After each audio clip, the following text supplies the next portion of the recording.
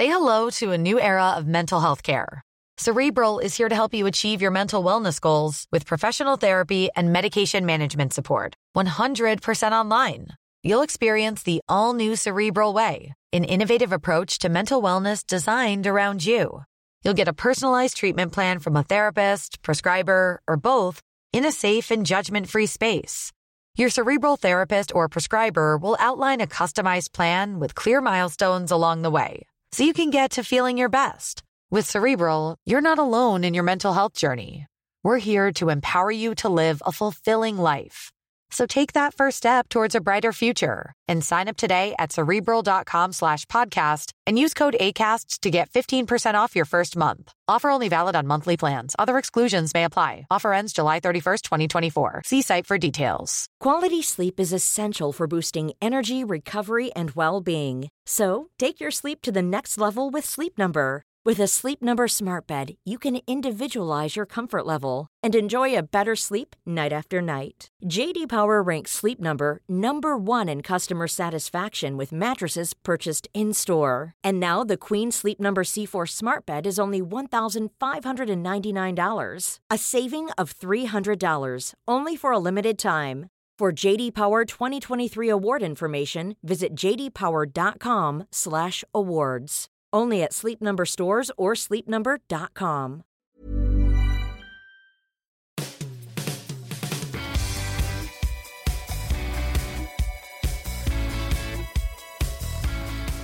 Welcome to the Football Writers Podcast, featuring me, Mike Calvin, Miguel Delaney of The Independent, and John Cross of the Daily Mirror.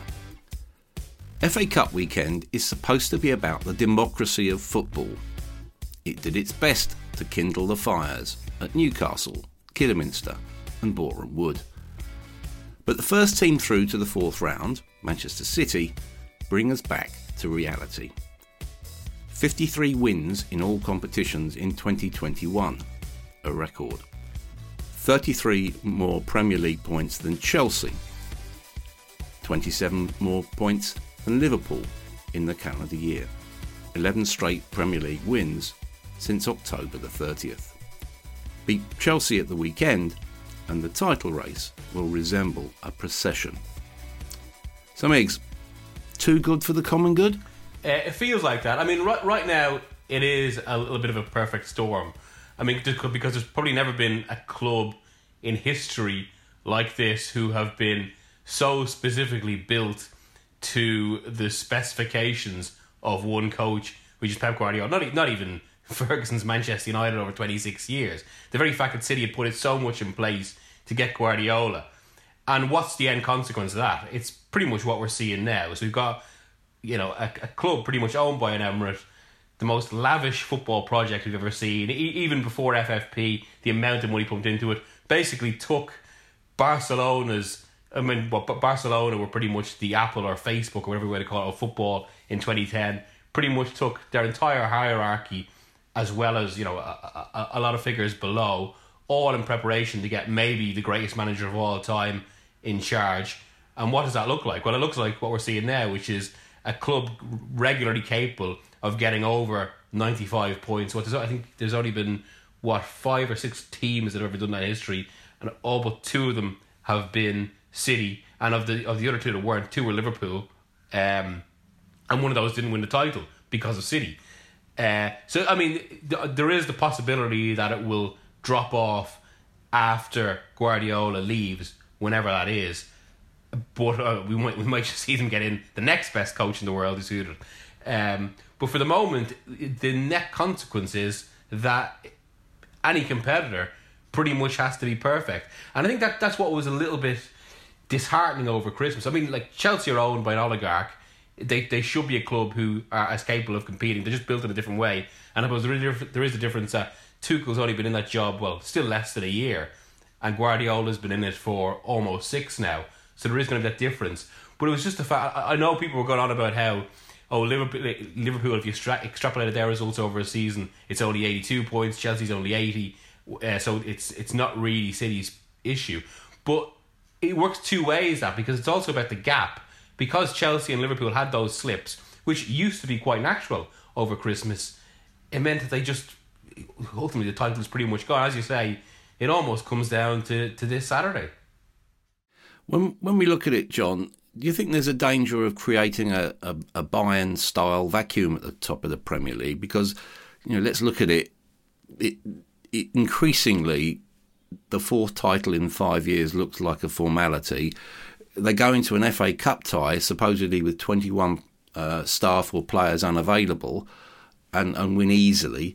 They are, incredibly deep, incredibly strong, irresistible. Yeah, I do see that, and I do think it's in danger of perhaps becoming a one-horse race. But I do think there is a point where I do think we should, celebrate, and I know this won't sit with everyone, but say they deserve all the credit, basically, and it is down to, I think, City's brilliance.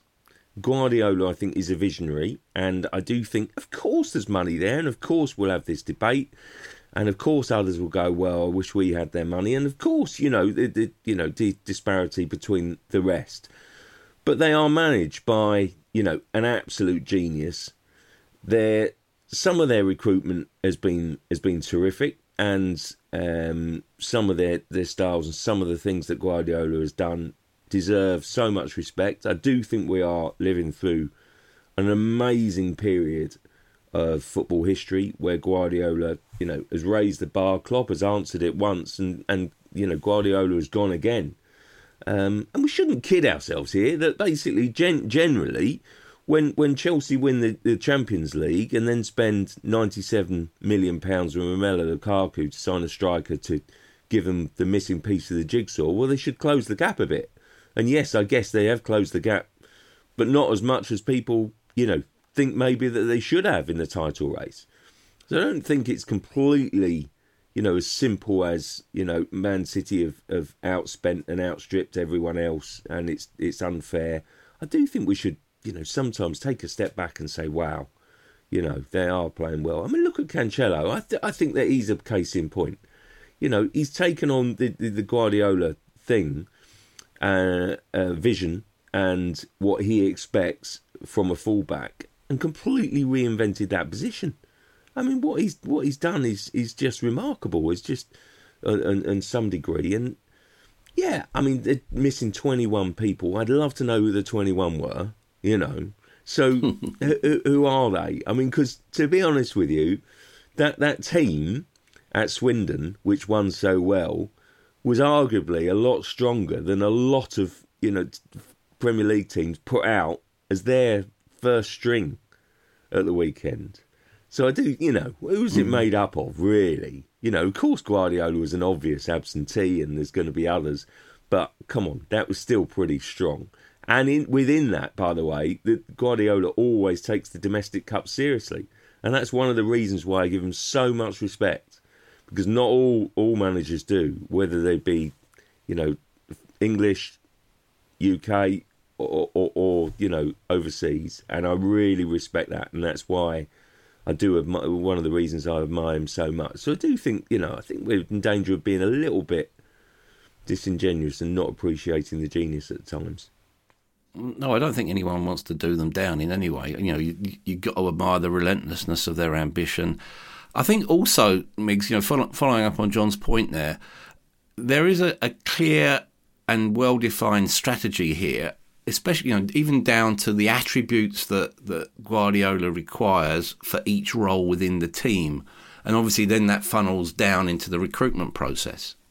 Yeah, that's true. But I mean, sometimes I do think the recruitment process can be overstated a little bit in terms of the kind of the perfection of how they get it, because it's not always like that. I think the recruitment process is obviously absolutely superb.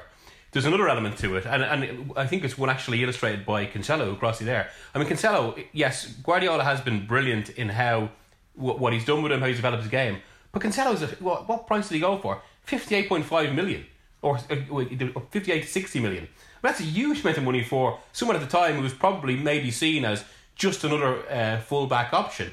And this has been kind of the thing with City as well. It's that it's not just they can afford this level or the recruitment's so good. It's that they can so quickly afford to rectify mistakes if one player doesn't work out, well, we'll just get another one for close to 60 million. And their policy has been to not usually go above 60, 65 until Grealish this summer. Then look at Grealish. I mean, it's a little bit like the full-backs where it's so many the positions are almost, or so many players in so many positions are almost interchangeable. And they all like last season the title was won basically with a core of very expensive players just having different spells of good form.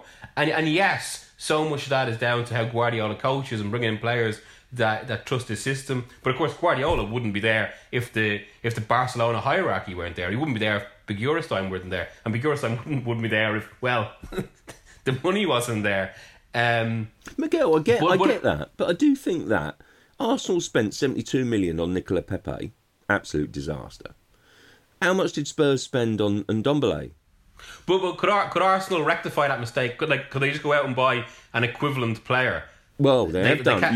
You'd have to argue that they have done. You know, I just think their recruitment has been spectacularly bad. And last summer they set about trying to make up for it, and it's going to take time to try and make up for it. To be honest, and look at Spurs. Spurs spent some serious money, and Ndombele being an absolute prime example. I mean, I have to say there's bits in Ndombele where I absolutely love, but he looks at there's a proper player in there, but no one's found the way to unlock it in the Premier League. So I do, listen, I get what you're saying, and Cancelo, you're right, he's expensive, but I think there's been other expensive fullbacks, to be perfectly honest, and most of them signed by City. Yeah, I know, yeah, but it's just, I just feel as if, Wan-Bissaka, I mean, seriously, look at that. Don't you find? And if United had signed Cancelo and had the coach to develop him, I mean, you could argue the same about Wan-Bissaka for that matter, then we'd be looking at a different Man United. But they haven't, and they didn't. And so there was an eternal truth that was contained in a quote that I think you used yesterday, Miggs, from Conte, where he said the transfer market can't solve your situation. It can't be the only situation. And in that context, is the one area that City need to improve, heaven help us, their academy production. We've had Foden come through. They've had Youth Cup wins. Cole Palmer looks to be the next one on the block, doesn't he, judging by what we saw on Friday night? Well, I suppose this is almost one of the issues as well. It's because City's academy is one of the best in the country. Again, that comes from having such a lavish product and the amount of money pumped into it. But because of the levels they've set, and because they really don't have the same need as a lot of other clubs, they don't need to resort to bringing in, to basically giving young players a punt. So it almost works the other way around, where young players have to get up to a very, very specifically high standard to have a chance of getting in. And to be fair, once they've proven that, City will trust them, as we've seen with Foden. It's a little bit like Chelsea 5 or 6 years ago, before the sudden core that was initially brought in under Lampard, when they had the transfer ban, where there was always debate about when a Chelsea academy player would come through. So I probably wouldn't hold that at City too much. It's more about kind of the standards they've got, and also because of all this put together, they just don't need to go to the academy as much. They when it comes right down to it, they can go to the market in a way other clubs can't. Yeah, talking of other clubs, Newcastle, John, have replaced City as the richest club in the world, so we're told. What are the lessons that they can draw from City's development, especially in the early days of Robinho, etc.? Don't sign Robinho, basically. No, it is interesting the way that Newcastle started off, and I tend to think that Trippier, I think, has been signed to strengthen the back four, but also signed for character reasons, we're told, and I can sort of see that. He is generally quite known as being a good guy amongst the group. But, I think he's going to try Eddie Howe and sign a new back four if he can. And I think it's quite interesting, really. Would he be looking at another striker if Callum Wilson hadn't been out for quite so long? I'm not sure, really. I think that first and foremost, he's trying to build a base that can get them out of the relegation zone. Because I do tend to think that there are... Basically, there's 4 teams in that mix. And I think that Newcastle are trying to make enough of a difference to get themselves out at the expense of Watford and basically leave Watford in and, escape. They should surely be able to do that with the right recruitment, because let's be honest, none of that group have lost touch. It's incredible that even Norwich haven't, and Norwich it didn't feel like they've won a game this century. It's like ridiculous, and sometimes Norwich are so far off it. And in fairness, Newcastle and Burnley are still competitive in games, and it doesn't feel to me as if like Watford are at the moment.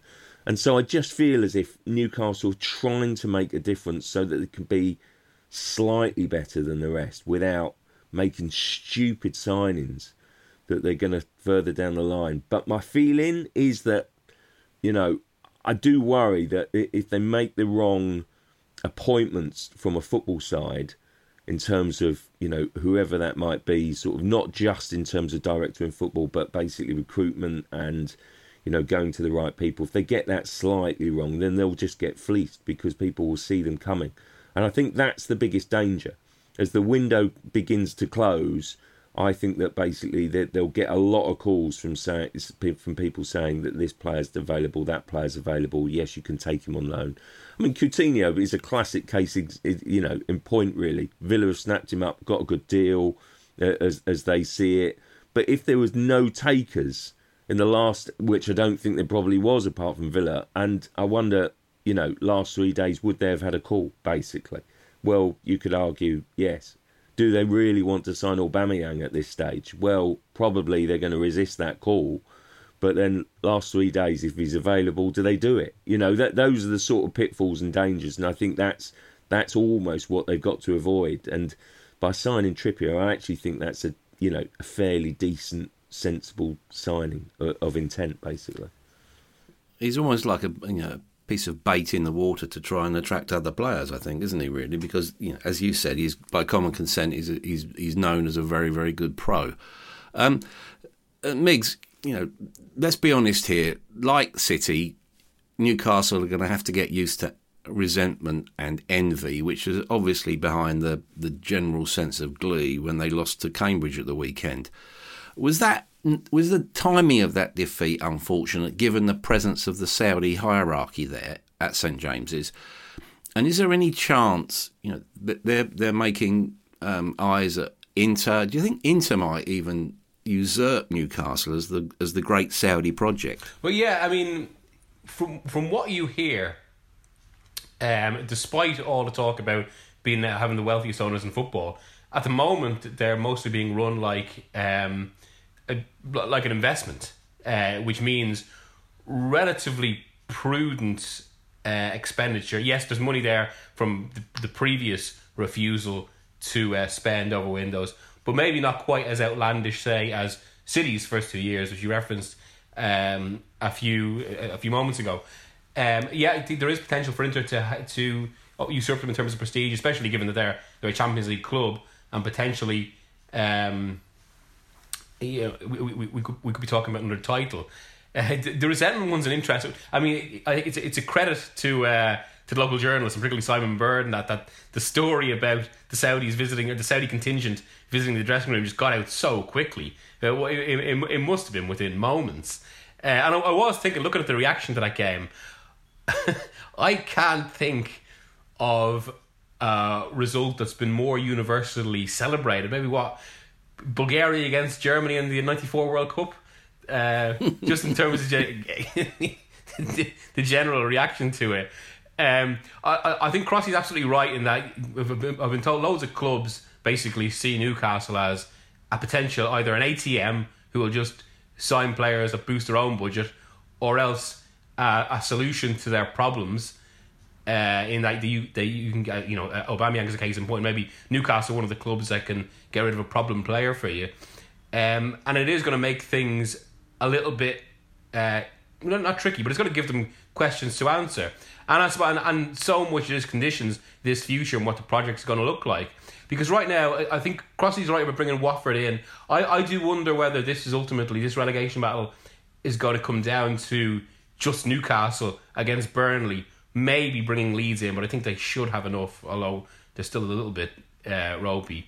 And while I think with signings like Trippier, you think Newcastle should have enough quality to stay up. But I suppose one of the issues is, especially when, as Crossley says, you are faced with so many potential choices, so many players put in your way that you can sign, there's suddenly that risk that for all the quality you're getting in, it just disrupts the chemistry of the team and creates issues there. So this relegation battle could well come down to Newcastle's core of signings trying to settle against Burnley's.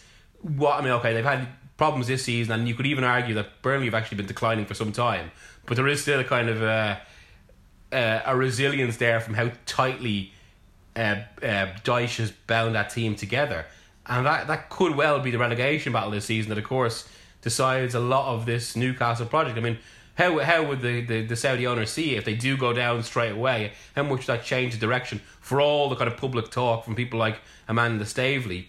Because it does feel, even from stories like that on Saturday, that there's a lot of politics at the top of that club now. There are. What's all this say about the accelerating elitism in the English game, do you think, Crossy? Where, how many different tiers are there these days in the Premier League? Obviously, we've said, right, City are out on their own. Then you've got Liverpool and Chelsea together. Then you've got a group scuffling for top 4, top 7. Then you've got the upwardly mobile clubs like a Southampton now. We'll dwell on their ownership in a minute. Then you've got the yo-yos at the bottom. We are we've got one Premier League, but it's actually about 4 or 5 Premier Leagues, isn't it? Yeah, it is. It does feel a bit like that, really. I do think for years we've probably just had sort of kind of 3 almost, haven't we? And it feels like that's expanded a bit, really. And it's interesting, really, to be honest, that Newcastle's ownership was the buy was established for such a long time. It felt like a 2-year plan he established even before the pandemic, really. It does interest me and surprise me that basically in amongst this, how on earth do you value and estimate the worth of a Premier League club right now? Particularly one that's really not going to be pushing, I don't think, for European football outside of that group. It'll be interesting to see, whether it sort of kind of levels out a bit. But if you look at sort of, West Ham ownership, coming into play, now obviously Southampton, there's still a lot of desire there to buy English clubs, which is it interests me really, simply because I don't know whether they're going to be the kind of the cash fund and the sort of the cash cow that they have been, but particularly in the past. And it's a Burnley. What a Burnley now, in terms of that takeover. Is that takeover really going well? I think it's been a bad thing to the club, John. To be honest, that leverage buyout. I think it's destabilised the club, and it's given the club. I don't know. It stripped some of its identity away for me. Yeah, well, it felt like that, Mike, didn't it? In the summer, with Cornet, and I'll be honest, I was quite surprised that sort of Dyche signed again, if you like, because he was up at the end of the season. He's signed again. He's gone for it, and it feels like they're moving slightly in a different direction with recruitment, even if they're not with the manager. And is that going to cost the manager basically? If he's, because I'm slightly concerned that it will really, because I think Sean Dyche has done such an incredible job, and Burnley have given everyone a little bit of hope that you can stay in the Premier League for some time. And if you're going to see a sort of an end of that, I that concerns me in a way more than sort of almost a one-horse title race, if you like. That because I don't, I think everyone should be able to have, and I don't know whether. Listen, I might be wrong here. This might be a long-term knock-on effect of that kind of spiralling money at the top, and basically might be sort of filtering down. I hope not. I don't think so, if I'm brutally honest. But the one area that concerns me more is the ability for a club to get up to, even if it's sort of to yo-yo through a couple of seasons, but then to establish themselves like Burnley have done, then I think that's a good thing. And I'd be really sorry and sad to see the back of that. But I do worry a bit that's because I think the gap is actually so close now between, average Championship and sort of bottom end of the Premier League. And people might say, well, that's a bad thing. But actually, I think gives everyone a turn, and basically the best will excel. I mean, look at Brighton. Brighton sort of kind of mid-table. Brighton has to improve and establish themselves each season. So I'd be really sorry to see that opportunity pass other clubs by to kind of, be well run, establish themselves, go through some pain, but then also, come back and actually make themselves pretty much a model of what a well-sustained, well-run football club could be in the Premier League. I think Southampton have got a reputation for being an innovative club, and if you look at them now, Migs, they're talking about following the City global model, maybe 4 or 5 more clubs in the group envisaged around Europe and maybe in the US. What's the significance of their new ownership, you think? I found it quite interesting that the former Brentford director of football, Rasmus Ankerson's almost seen as pivotal in that. Yeah, Southampton's their low-key success, or almost kind of quiet success, shouldn't be overlooked, given they're one of the longest-serving clubs in the Premier League. As you say, they were for so long actually a bit of a model in how to do things. This is going to be an interesting... It suggests maybe more innovation there, if some way picking up the City example, but applying some of the methods that these more successful clubs that have got around some of these ceilings, like Brentford, like Brighton, have shown. So it's quite interesting in that perspective. The one thing actually, just picking up on the point there about, I suppose, what owners like Burnley are trying to do, and what owners like Southampton. I think all of this is basically consequence in that the Premier League right now is pretty much, it's almost a de facto Super League. I've just talking to people who move in these sort of circles, if you like, recently, and the comparison was put between trying to buy an Italian club or trying to buy even a Championship club in England. And, it's basically, there's no decision to make, because it makes much more sense to buy the English club, because if you get up into the Premier League, one of the examples of that in the last 2 or 3 years is Leeds United. Look at the way it came out after the whole... the discussion about the Crouch report and some of the comments made by Kinnear. But look at the way their revenue suddenly just mushroomed as soon as they got to the Premier League. And so many potential investors in football are looking at that, where if they can get a club into the Premier League for any sort of time, they're talking about potentially huge return on investment here. Now, I suppose that there's another element to that, in that it could see the rise of more... whatever about states owning clubs and all that as well. There's also the issue of potentially equity firms looking to buy clubs and looking at clubs purely in terms of that, in terms of buying a club, get them in, and almost doing the bare minimum to try and, not so much the bare minimum, but being fairly, not necessarily spending as much as a club can, or maximising expenditure purely because they want that return on investment. The Premier League isn't a very different world now, and as I say, it's become almost that Super League by design, and it's the one the world is looking. It's the huge advantage it has over every single competition in the world now. That really can't be overstated. But it's now bringing, I suppose, other potential discussions in terms of who owns clubs. When you think of Aston Villa, you mentioned Coutinho earlier, Crossy. They're becoming increasingly assertive. The Coutinho deal, if you think about it, 33 million if they're satisfied with them, I suppose.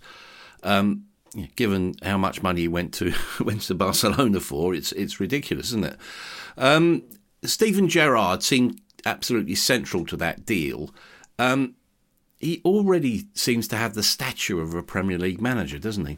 Yeah, I covered a lot of his early games, actually, and I really like the way he holds himself. He does have a presence.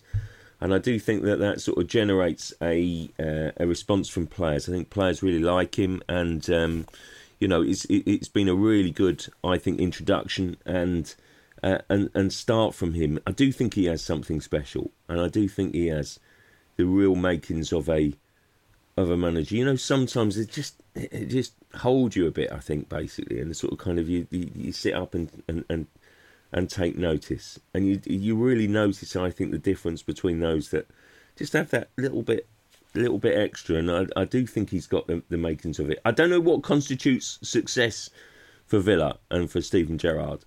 That's my only thing, and I think that he's going to take a bit of time, I think, because largely been really good results. I think the only really negative result so far has been at Brentford, when I think that they weren't, because the other games they lost were against, blimey, a little bit unlucky to lose at Liverpool. I was at the Man City game when they lost at home. They were in that until the end, and there've been some really good performances in that. And I just think he needs to improve certain areas of it. But he has actually brought out already some good performances from a squad that has been hit by a few injuries. It's got some obvious flaws in it, particularly midfield, and a bit of creativity behind the two strikers. Does he fancy Danny Ings? I'm not, let's see whether he really wants to play with two, because it looks to me, even though Watkins was missing last week, kind of Watkins would be the preferred option.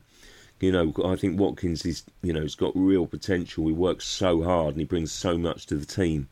So I still think there's a lot there to be done. But I do think Coutinho is down to him, isn't it? Basically, it's Coutinho, that personal link. It's the phone call. It's the, come and join us. I mean, listen, Coutinho, last 3 windows or so, I mean, it's been a one-man sort of kind of sales pitch, hasn't it? Basically, go and link yourself with as many top European clubs as possible.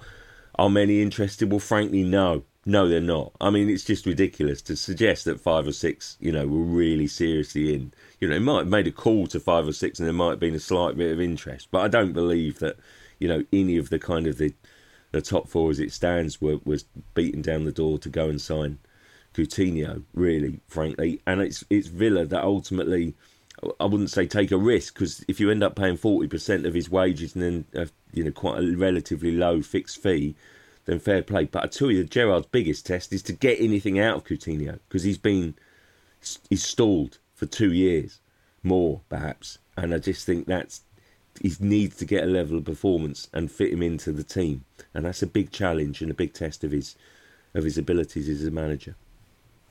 Speaking of management, I think we probably would agree that Conte is probably the epitome of the modern manager. Give him the tools. In other words, match my ambition, I think was the quote, or he's off. Short term. Migs, you saw Tottenham against Morecambe on Sunday. How many of those players that you saw on Sunday won't play for Spurs again? Well, the only reason they might play for them again, actually, I think, is because they got no takers. That's a big. I think if Conte had his way, they wouldn't. But looking at particularly, I suppose, the 2 highest profile yesterday, in Ndombele and Dele Alli, at the moment no one wants them, and it does create an issue. I think it's pretty damning for those 2 as well, precisely because Conte, I mean, whatever the discussion about Conte in that regard, he is a manager who will, he says to the players right at the very start, if you are willing to work for me, you have a chance. And Harry Winks is actually a bit of a proof of that, and that he was a player that was pretty much on his way out with Spurs, been discarded, lost his place in the England squad, but he was willing to knuckle down under Conte, and he's turned things round. For the moment, he basically just doesn't like what he sees from Dele, from Ndombele, and a fair few. Yes, I mean, while I do think I was at the game yesterday, and it obviously one of the most uplifting story of it was what Morecambe did and how close they came, the fact they led for so long, and even the fact they had to push Spurs to bring on the cavalry, bring on Kane and Lucas. But it also meant that this game had another meaning beyond the FA Cup as well, and that it was pretty much Conte picking this team as a last chance to prove themselves, and also because they knew where they stood in terms of how he sees the squad. And a fair few of them pretty much failed at. I mean, you'd worry maybe about Tanganga under Conte. I think it's widely expected that Doherty, if they can do the deal, that he might go back to Wolves as Adama Traore comes the other way. Brian Gill, I suppose, he was played out of position yesterday, and there's enough there to suggest, I suppose, he can have a future.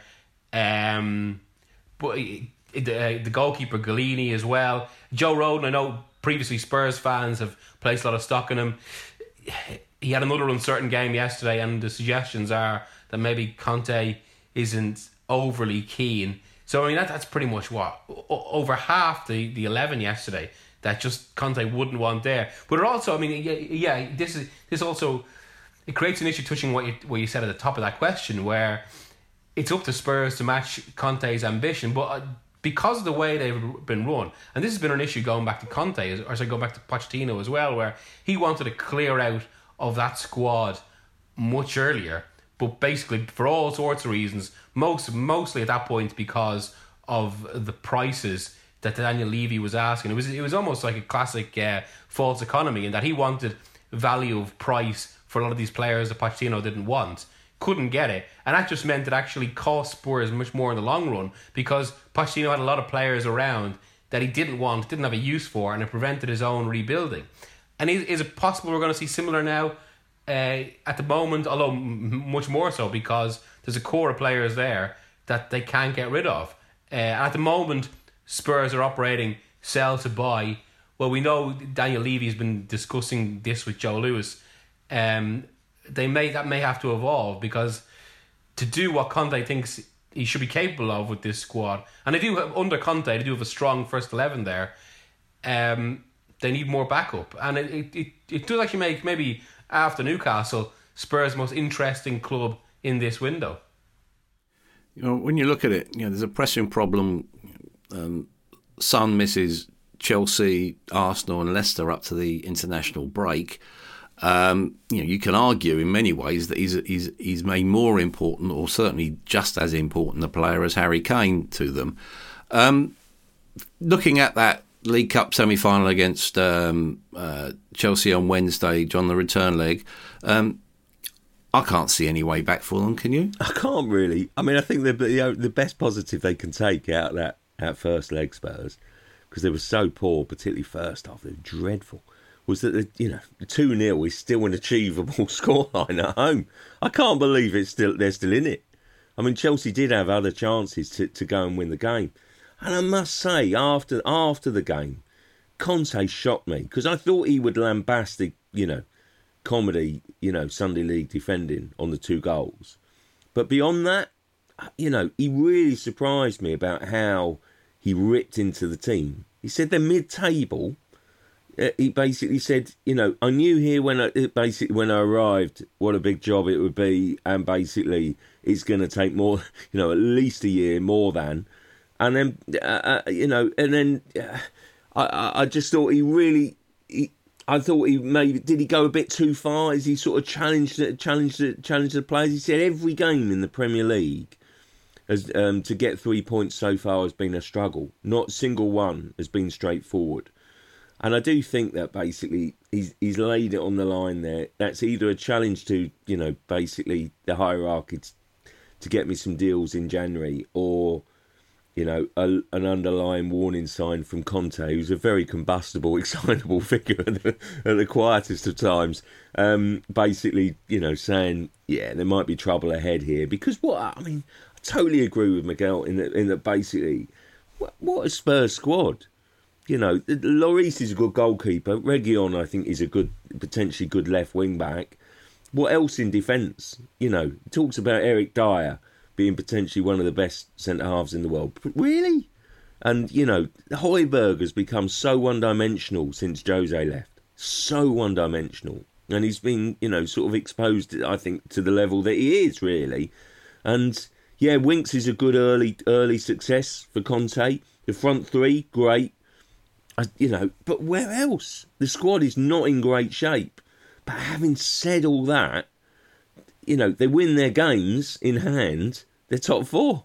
It's that's the amazing part of it. Miguel, I've got to say, right, I think Conte's such a genius. If he can train his brain right and sort of kind of keep it together, I wouldn't put it past him to finish fourth.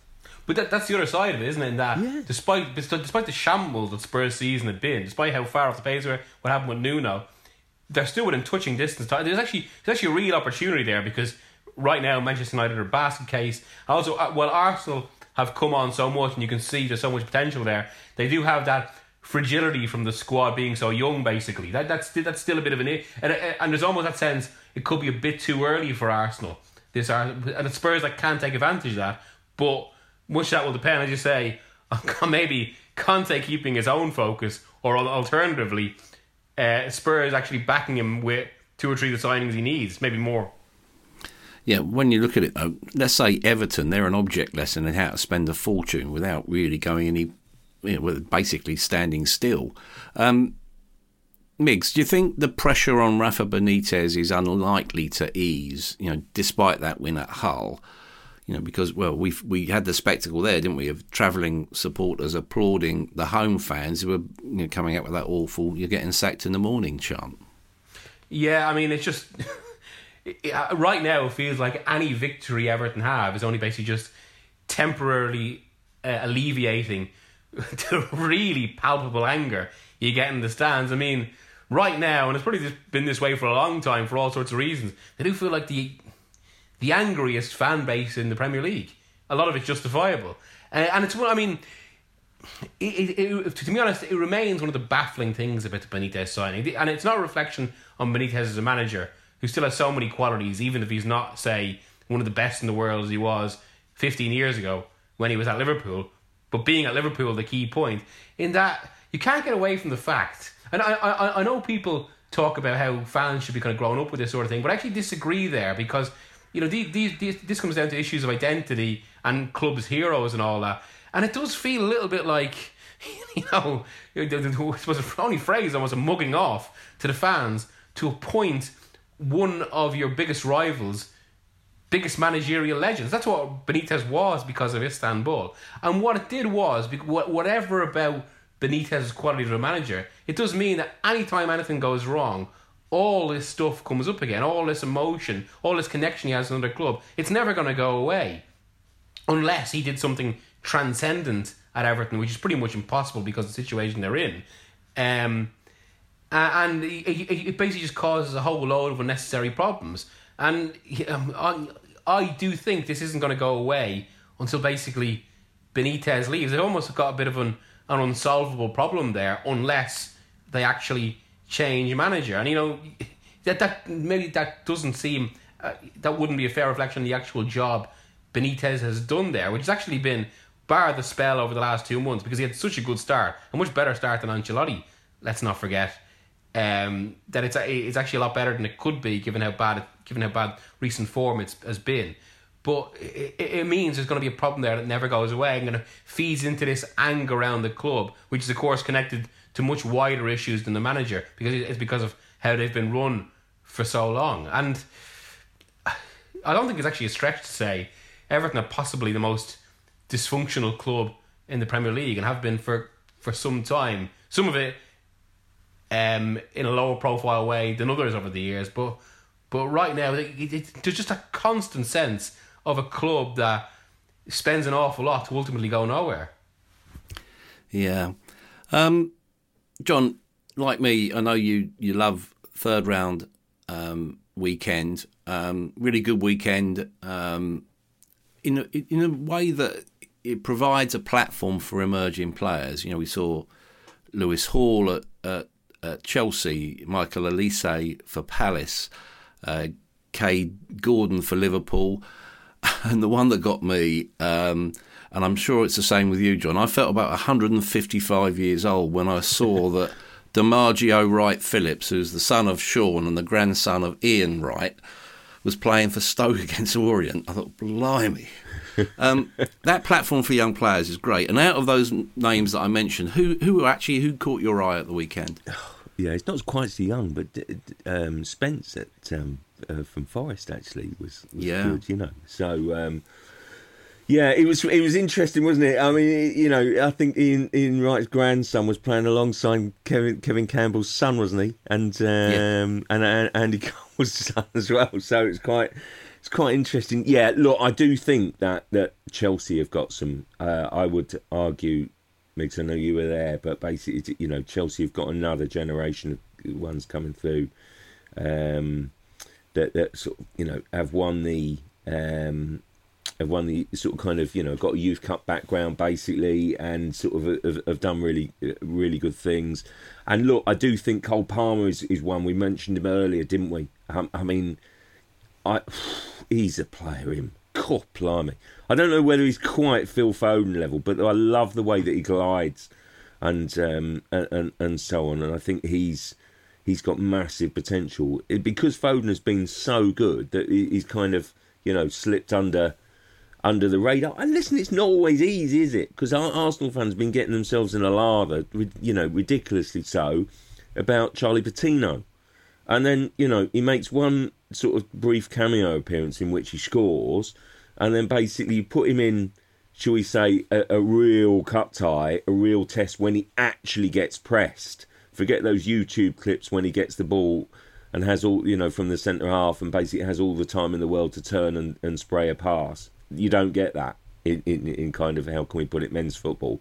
And it's, you know, it is an opportunity and you sink or swim pretty quickly. And it's a bit different, I get that, if you're, you know, a Chelsea youngster who's playing at Stamford Bridge and you're up against a sort of a minnow, if you like, at home, to being, you know, a sort of a harum-scarum sort of away tie against Championship. You know, so I do get that, but it's still an opportunity.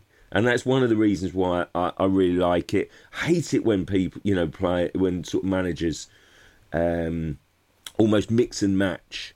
And it never works, you know, basically amongst those players. Because I think sometimes you sort of kind of think, oh, well, sort of that fringe senior player, he'll help that young player through. And I quite like, you know, I was at West Ham Leeds yesterday for my sins, and I'm not, you know, it wasn't the greatest cup tie, it wasn't the greatest story. I don't know quite what I was put there. That's not what I think of the FA Cup. So I'll be having a word. But you know, I do. You know, it's incredible how Leeds. It's 50 years since Leeds won the cup. But I do like the way that David Moyes went about it. Of all these games, he's got games coming out of his ears, and basically still went for it. And, you know, with senior players. But if he'd had a young player that was coming through, then you can bet your bottom dollar that he'd have put him in. And I like that, the FA Cup, for that opportunity to do so. And the sensible managers get it right when they put their you know, their youngsters in and they can thrive. Just actually, something occurred to me there as you said that, Crossy. When was the last time Leeds actually had any sort of cup run? Because even before they won it under Revie, wasn't there some mad stat that they hadn't won a third round tie in years or something like that? He's bonkers.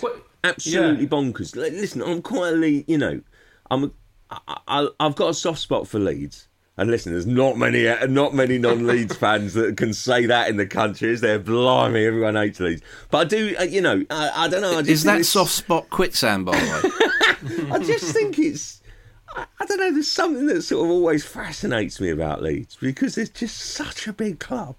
And you go there.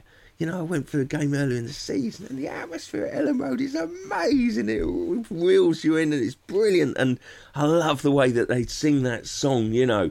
If you've never heard it in person, it's amazing, the sort of the chorus, and it grips you. And it's a proper connection with that's why I like it. It's a proper connection with the fans, really. And they're not going to be everyone's cup of tea, and I get that. And the you know, the sort of the intensity of it. And Bielsa fascinates me. I just think it's brilliant, Bielsa, because he's just brought something different to the Premier League, and I love watching his style of football, and it's different and it's fascinating. And where would we be if everyone played the same formation, the same system?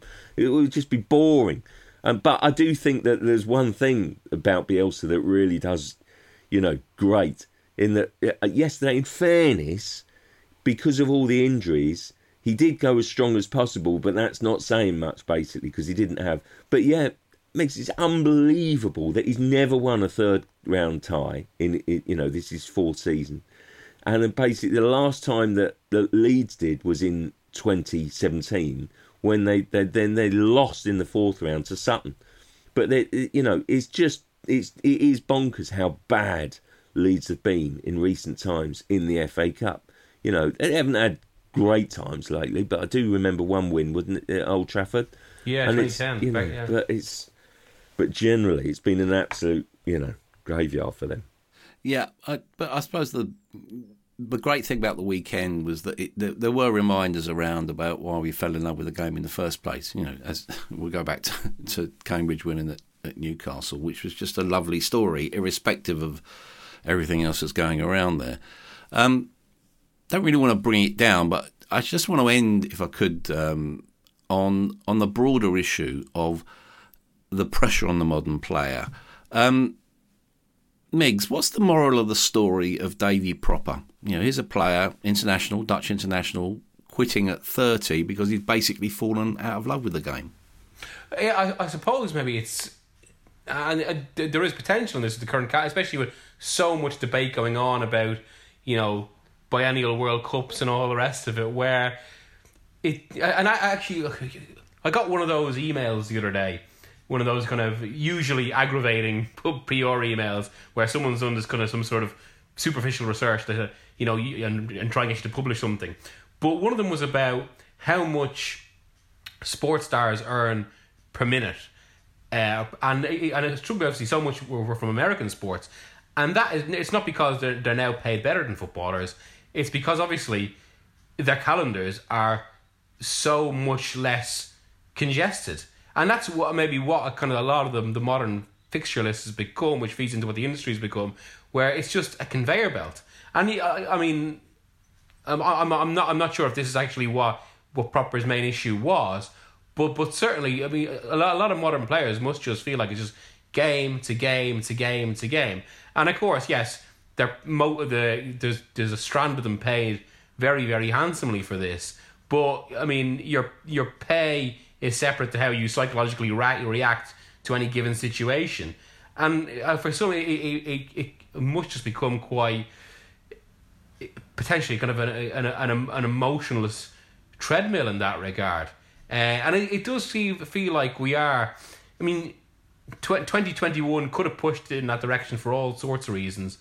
And of course, there's the ongoing discussion about changes to the calendar after 2024, but it does feel as if we are coming to a potential a key moment as regards what the football calendar has to actually look like and what it means for the players, especially as the issue of player welfare comes up so much. With that connected to the product we watch on the pitch, and it feels like some sort of flashpoint is coming because there's a lot of competing forces and tension that are kind of combining right now. The other thing that really struck me, about David Propper's statement was he did, it was very clear that part of his angst was lockdown, wasn't it? And basically playing football through that. And now, listen, I'm not saying that football's a martyrs or anything like that. Blimey, people on the NHS front line have it far, far worse. But honestly, I do think at times, how much fun is it, being a footballer? Normally, in normal times, and how much fun is it now? It's just such a slog, and it all goes into that. And, what you were saying, Miggs, about this sort of kind of, going game to game.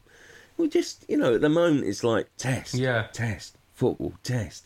And it's like daily, and it's grind, and it's not a lot of fun there, it feels like. And it feels like, I don't know, some of those players must think, it's probably the same for all of us, isn't it? Are we enjoying life to the full at the moment? No. No, we're not. Everything's on hold a bit, really. And it's like, we sort of have dues cancelled, can't go out, and it's the price you pay, and but we're not actually seeing people as it stands. And when's the way out? When are we going to see any proper light at the tunnel? And it just feels as if, like, oh, blimey, I was so surprised over, before Christmas that basically football hasn't been locked down, for example. I really was. It makes no sense, in a way. It's like the government's almost using football as a bit of a guinea pig to say, oh, what are we going to do with herd immunity? And basically, go on then, police yourselves And a lot of fans haven't been turning up. I mean, look at the, I've sort of quoted it a few times, fascinated by attendances, obsessed by them. But it's like, Tottenham had sort of 45,000 at the Liverpool game. It was 25% down. For Palace on Boxing Day, they had 40,000. That's 66%. It's a third down. I mean, it's just, and they're basically saying, well, that's one of the reasons why we're not looking football down, because basically people are policing themselves. And I just think, they're almost using football as a bit of a snapshot in community. And at the moment, we've got this thing, how do we get a way out of the pandemic? Well, I just think they're looking at herd immunity, and they're almost using football, I think, as a bit of an experiment, and saying, well, get on with it. Because you can't tell me that basically thousands and thousands of people haven't rocked up to football over the last 3 weeks when it's been rampant and got COVID. Well, how does that make any sense? It makes no sense at all. And it means that, we're probably not enjoying it to the full, and other players. It's just, I think it's a whole new aspect that basically is probably, could easily impact on a player's enjoyment, stroke mental health. I really do. It's not what it should be. I suppose it is. It's adaptation to the current circumstances as best we can. The kind of tied to the evolution of how damaging or otherwise Omicron is. Well, but the one side of that I was thinking, actually, at various points, especially in December, just as you were talking there, it struck me. At various points, particularly in December, there was talk about players having to go into bubbles to keep the show on the road, and that would almost be the bigger issue for me, I think, in that for all their pay, again, there must have been players kind of thinking, is this what if they did have to go to bubbles? Is this what I signed up for? To actually give up that much of my actual everyday life to keep it? And that is the point where you kind of get to not quite performing seals, but essentially them having to give up their social interactions to keep this big show on the road. Now, again, yes, it's compensated by a Premier League level huge money, but there is still a discussion for people to have there. Well, I suppose it's a fair guess that if you're listening to this podcast, you probably at one stage or another had the dream of making it as a professional footballer. Despite the huge financial rewards, as Mig referred to there, they're available to the very best, but it's still a hard, unrelenting business. It requires physical durability and mental toughness. Players, well, they're central to a business that's a people business, but it also tends to treat people pretty badly. I found it sad but understandable that someone like Pröpper chose to walk away without a backward glance. I suspect he won't be the last. In the meantime, thanks to John and Miguel for their insight, and thank you for listening to the Football Writers Podcast.